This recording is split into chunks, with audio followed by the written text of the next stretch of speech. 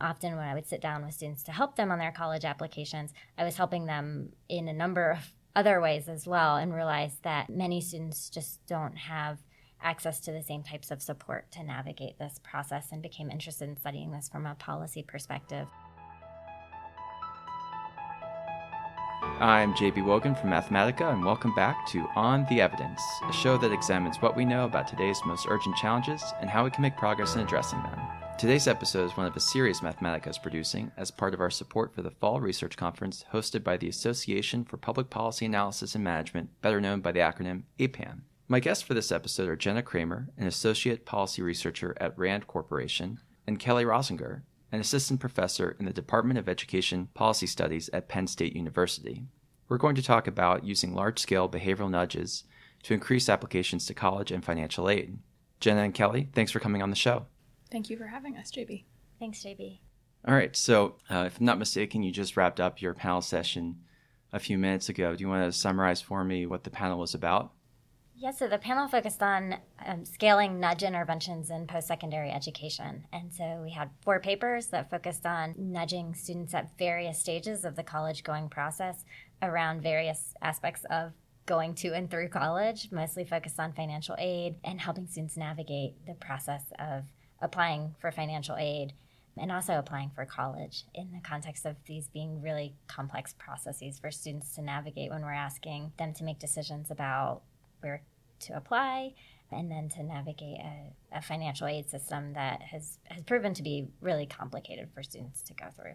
Yeah, so there's a large and continually growing research base that looks at these interventions to help students overcome some of the challenges that Kelly referenced. And these papers altogether looked at taking those interventions, which on average have been fairly small to date, and scaling them up to the state level and the national level by working in collaboration with state agencies or with organizations that serve college-intending students across the country. Okay. And I was hoping you could give our listeners a sense of who you are. How would you describe your research interests and careers and how it relates to this work? So I come to this work as a policy researcher from a background where I began my career as a college counselor, working at a high school, working with students who were going to be the first in their families to attend college. And we had support from some organizations that have been working in collaboration with researchers, actually, on some of these nudge interventions, for instance, You Aspire.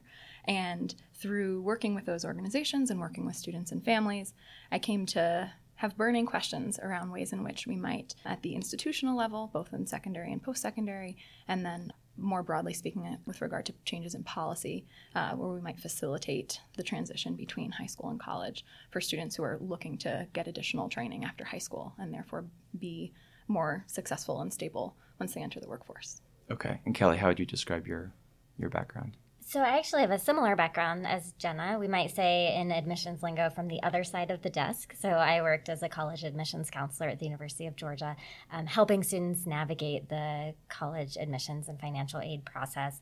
And in doing so, realized that students faced a number of barriers when it comes to figuring out where to apply, figuring out what they need to do to apply, figuring out what courses to take, how to prepare for the SAT or the ACT, and then applying for financial aid. And in doing that, often when I would sit down with students to help them on their college applications, I was helping them in a number of other ways as well, and realized that many students just don't have access to the same types of support to navigate this process, and became interested in studying this from a policy perspective. So my research broadly focuses on the barriers that students face on the way to and through college, and how policies, interventions can help students navigate this process and reduce disparities that we see in educational outcomes in the United States.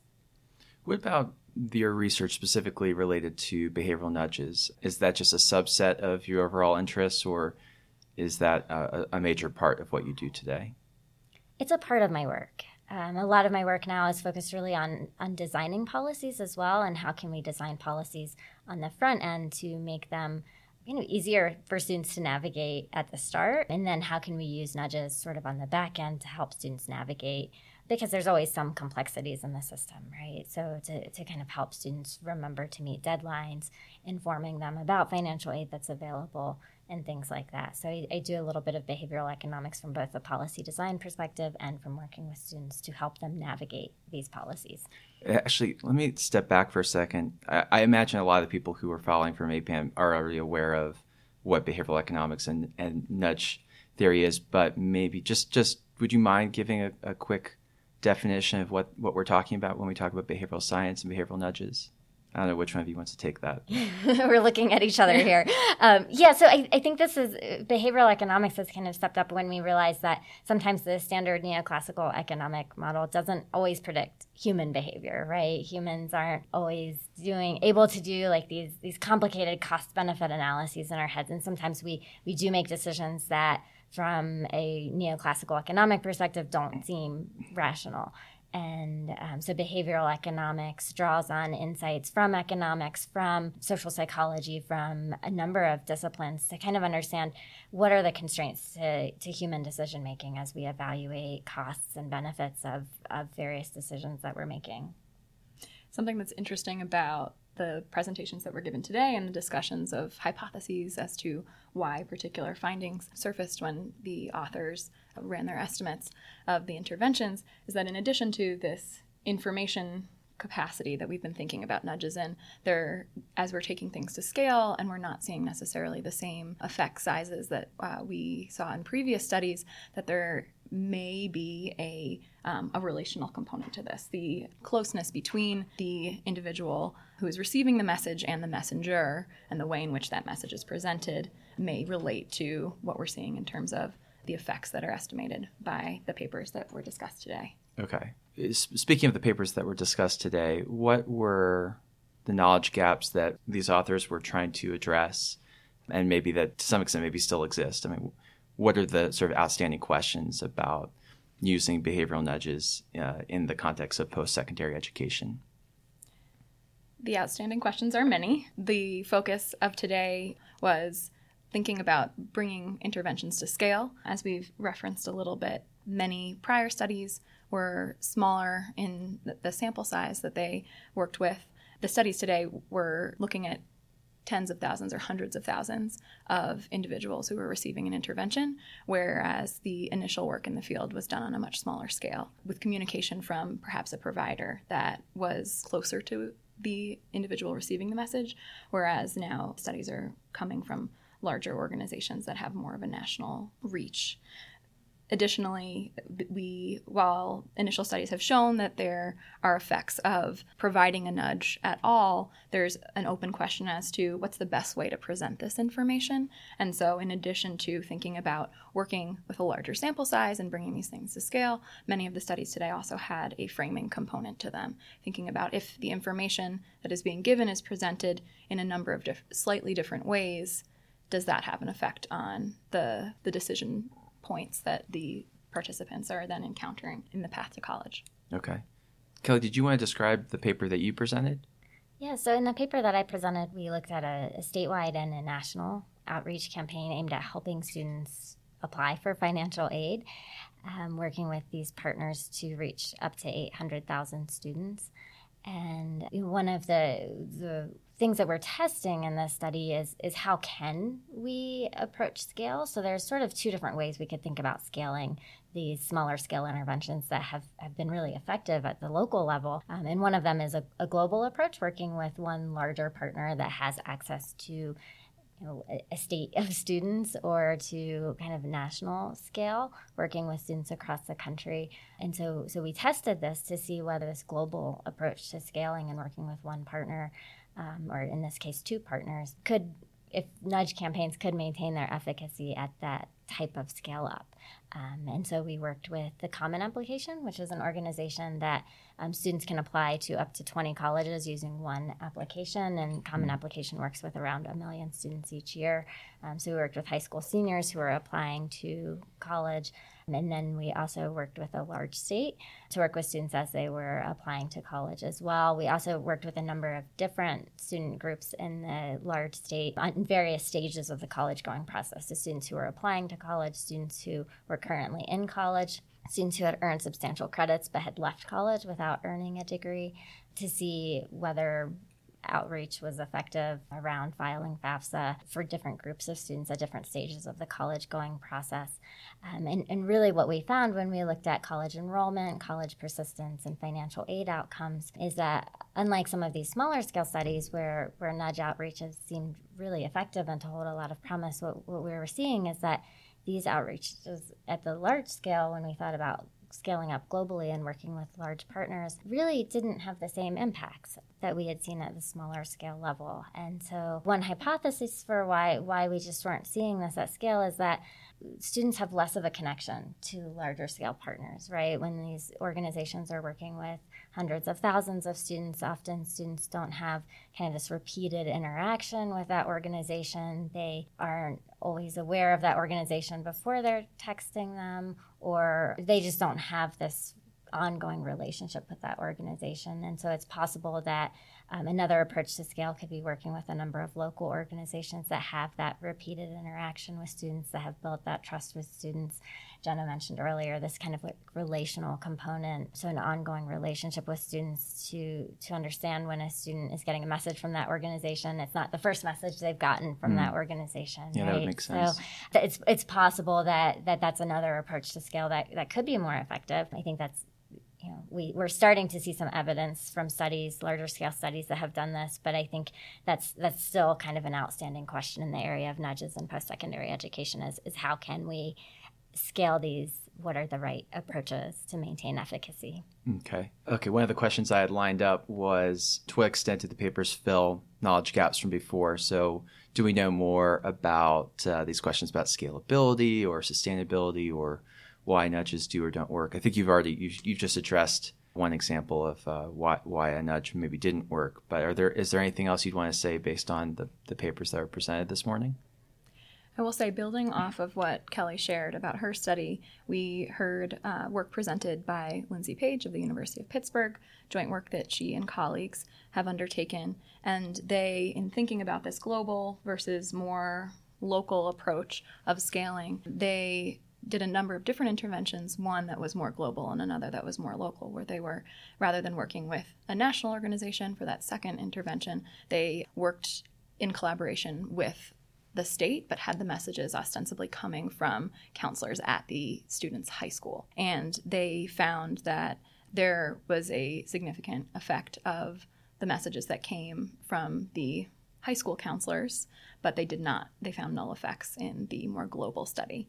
And so that fed into conversation and discussion about whether this hypothesis there may be some initial evidence in support of this hypothesis around the closeness or the expectations even that an individual may have for an organization that's reaching out to them.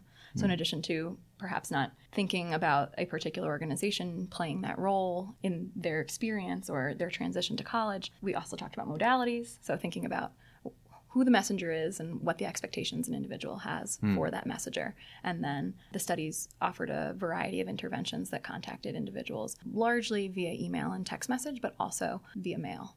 Okay. If you had Betsy DeVos or maybe a state secretary of education in an elevator for 5 minutes or something, what's one major takeaway from this body of research that you would want to share with her? A finding that could be useful or that a policymaker could act on? I think it's important to emphasize that the college-going process is really complex, right? Students face a number of decisions that they have to make on the way to and through college around whether to go to college, where to go to college, how to pay for college, how to apply for financial aid to support going to college. And so I think just highlighting the complexity and then highlighting that we do have evidence on the smaller scale that low-cost behavioral nudges can be really effective at helping students navigate this process. But I also think that there's a role to simplifying the process to start with, right? Can we find a balance between simplifying how students apply for financial aid, how students get information about college, and then nudging students to complete what are still always going to be somewhat complex tasks, but to provide nudges as support in what is hopefully a more simplified system. Absolutely. I agree with Kelly wholeheartedly. I think that it's a combination of thinking about the evidence base that we're getting from this nudge literature around how we effectively message students in order to give them the information that they may be lacking or that may be too complex in other places, but then also turning around and saying, okay, based on these findings, we still have this very complex process, and there are policy levers that we can use in order to simplify it. So let's think about the financial aid application process, the verification process, and at the state level, the way in which prospective college students are applying to and enrolling in college. Additionally, many of these interventions have looked at providing this information for prospective students during the summer between high school graduation and when they start college that subsequent fall. And that's a time when students for the first time don't have access in person to some sort of professional advising. Now, with the caveat that advising loads are overwhelming at many of our country's high schools, there is still the potential opportunity to walk down the hall or hear an announcement over the PA system from a professional advisor around how to navigate that college process.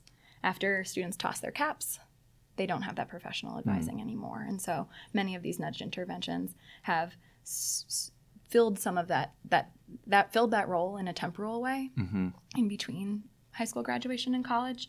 And so I think that it also stands in addition to the nudges in some circumstances are working, but we may want to think about the scale, and we really need to simplify these processes.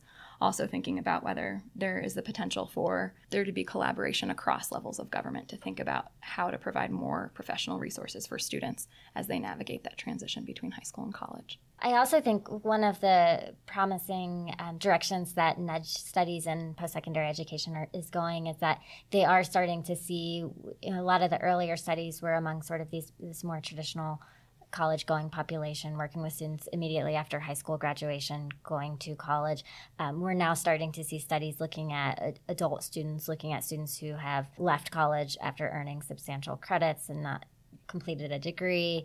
So I think thinking about other populations of students and how we can reach out to them at points when they don't have the same type of support that, like Jenna was mentioning, between high school and college. The students who have left college years ago don't have that same connection either. And so thinking about how can we reach out to students at various stages of college going and completion. When they're no longer a captive audience in our public secondary schools. I know that in other contexts, there's this outstanding question about whether nudges that are proven to be effective in the short term will actually last in the long term. Did these papers shed any light on that question, or do they contribute to the knowledge about the lasting effects of nudge interventions?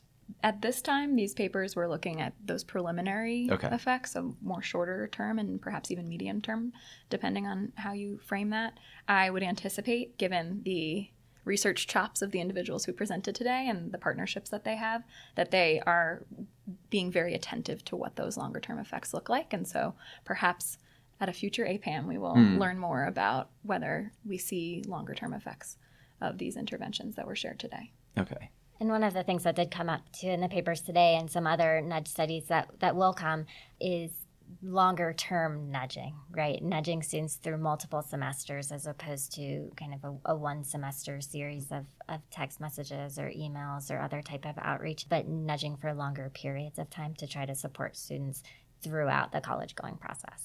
Okay. Well, that seems to be one subject where maybe we're hoping future research will shed more light, but what are you hoping to learn from future research on the specific topic of behavioral nudge interventions and campaigns in the context of college applications? There were some points raised by one of our discussants around how we now have gotten to the point with this body of literature where we've seen many different studies at different intervals and trying to affect students on different margins. And I would say that I would advocate that in addition to having sort of a summary in the form of a literature review or a summary table, it may be advantageous for the field to think about using a more analytic method to summarize what we have seen from nudge intervention so far. So thinking about a meta-analysis in order to think about what the different factors were that were seen in terms of heterogeneity in effects and as well and heterogeneity in interventions as well. And so I think that we've gotten to the point where we can move in that direction. So that's one thing I would be very excited to see. To Jenna's point, I think when we say nudges, we mean a lot of things, right? Sometimes it's informational or reminders for students to meet deadlines or complete certain tasks or forms. Other times it's financial incentives where you are offering a fee waiver to apply for college, kind of reducing some of these near-term costs associated with going to college. Other times it's connecting students one-on-one with an advisor or a counselor or some type of coaching going to or going through college. And so when we talk about nudges and the efficacy, we actually mean a whole bunch of things. And so I think some type of meta-analysis or some type of better understanding of what types of nudges can work and in what contexts and for whom, right? A lot of these studies have started to look among subgroups of students, but I think we really do have to start thinking about or continue to think about how do these impact low-income students, low-income, high-achieving students, students of color, to think about these groups. And a lot of the previous work has done this, but I think as we keep moving towards scale, to continue to study that and think about for whom do these nudges seem to work. Okay, standard last question. Anything I forgot to ask about but should have? Anything that you wanted to cover that we haven't yet? I don't think so. I would love to continue this conversation. Okay, yeah, it's been really good. So if people want to follow you and your work on Twitter, or are you on Twitter? What are your Twitter handles? We are both on Twitter. Do we have to use the @? Is that how we do Twitter handles? I'm Kelly _Rossinger. And I'm J_W_Kramer. Okay. Kramer. All right. Thanks, JB. Thank you, JB. Thanks again to our guests, Jenna Kramer and Kelly Rossinger. In the text summary of this episode, I'll include a link to their panel session, which gives more information about their research. As always, thank you for listening to another episode of On the Evidence, the Mathematica podcast.